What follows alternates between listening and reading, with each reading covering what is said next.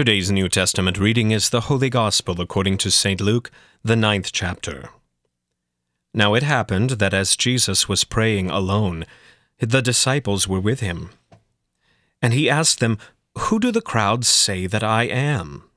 And they answered, "John the Baptist. But others say Elijah, and others that one of the prophets of old has risen." And he said to them, "But who do you say that I am?" And Peter answered, "The Christ of God."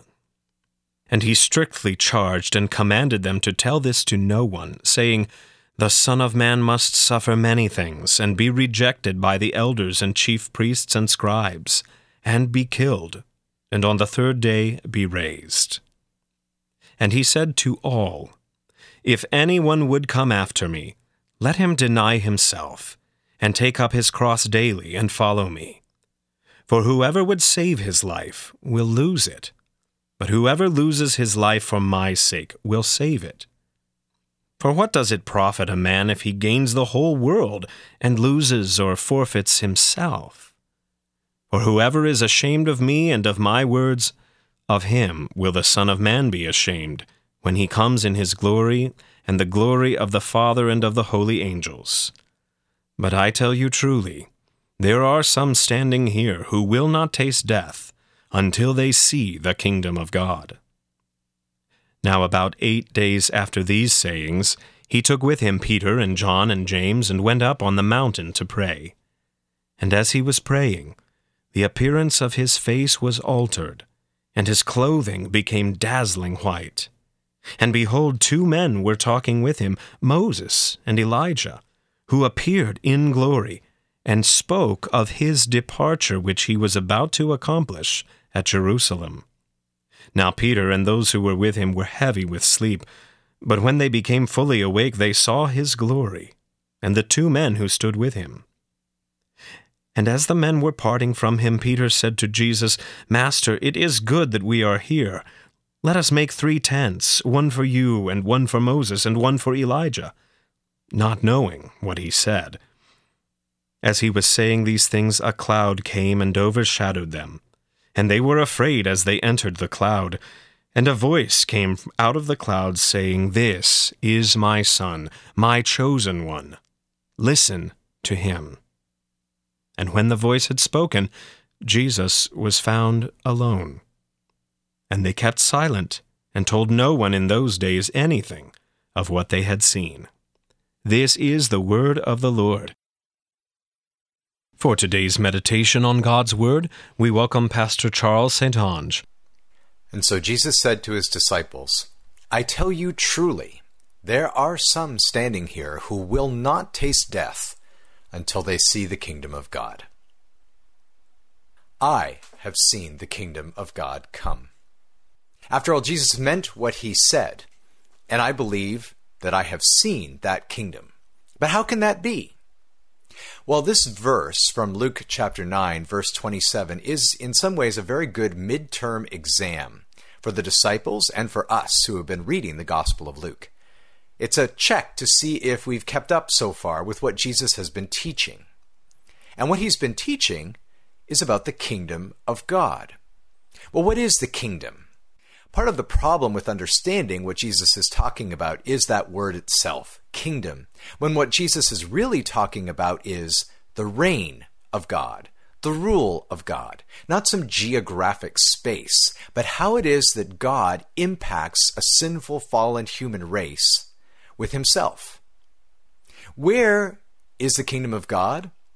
Jesus says the kingdom, the rule, the reign of God is where his Son is, and where his Son is living and active.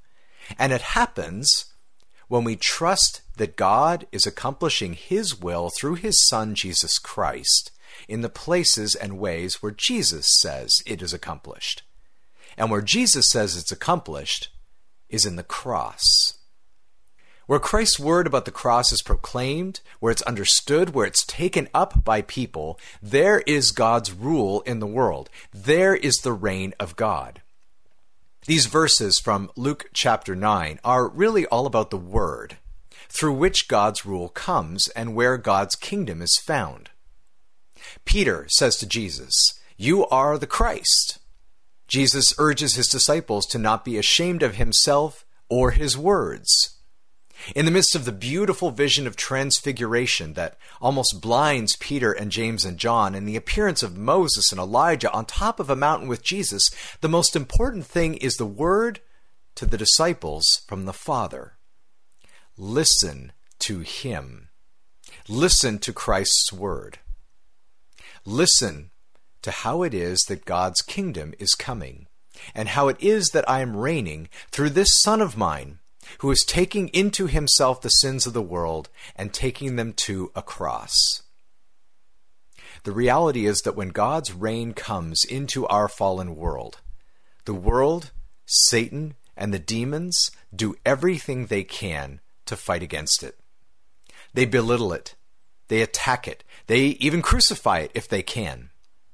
C.S. Lewis once compared the rule of God in the world to God landing his son behind enemy lines and defeating the enemy at his own game, in a rebellion against those who think they are in charge and who really run the kingdom.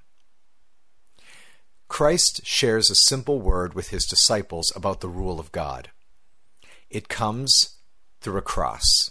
It comes through suffering. We have a new resurrected life in Jesus, but that life is hidden from the world. What the world sees is pain. I have seen God's kingdom come.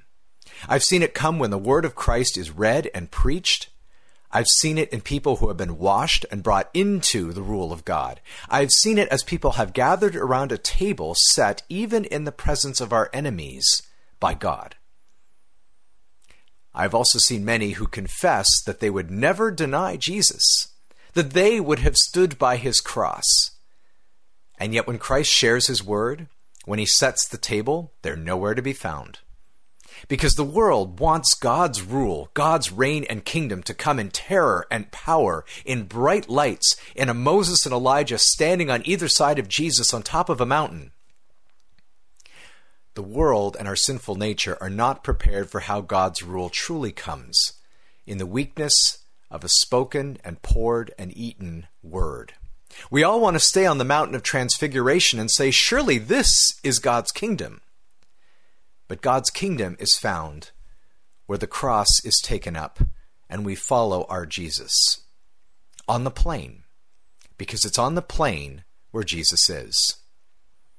I have seen old and young, English, French, Spanish, and Chinese speaking, rich and poor, white and black, and every color in between, gathering to treasure the transfigured and crucified and resurrected word. I have seen them take up the cross and follow after Jesus.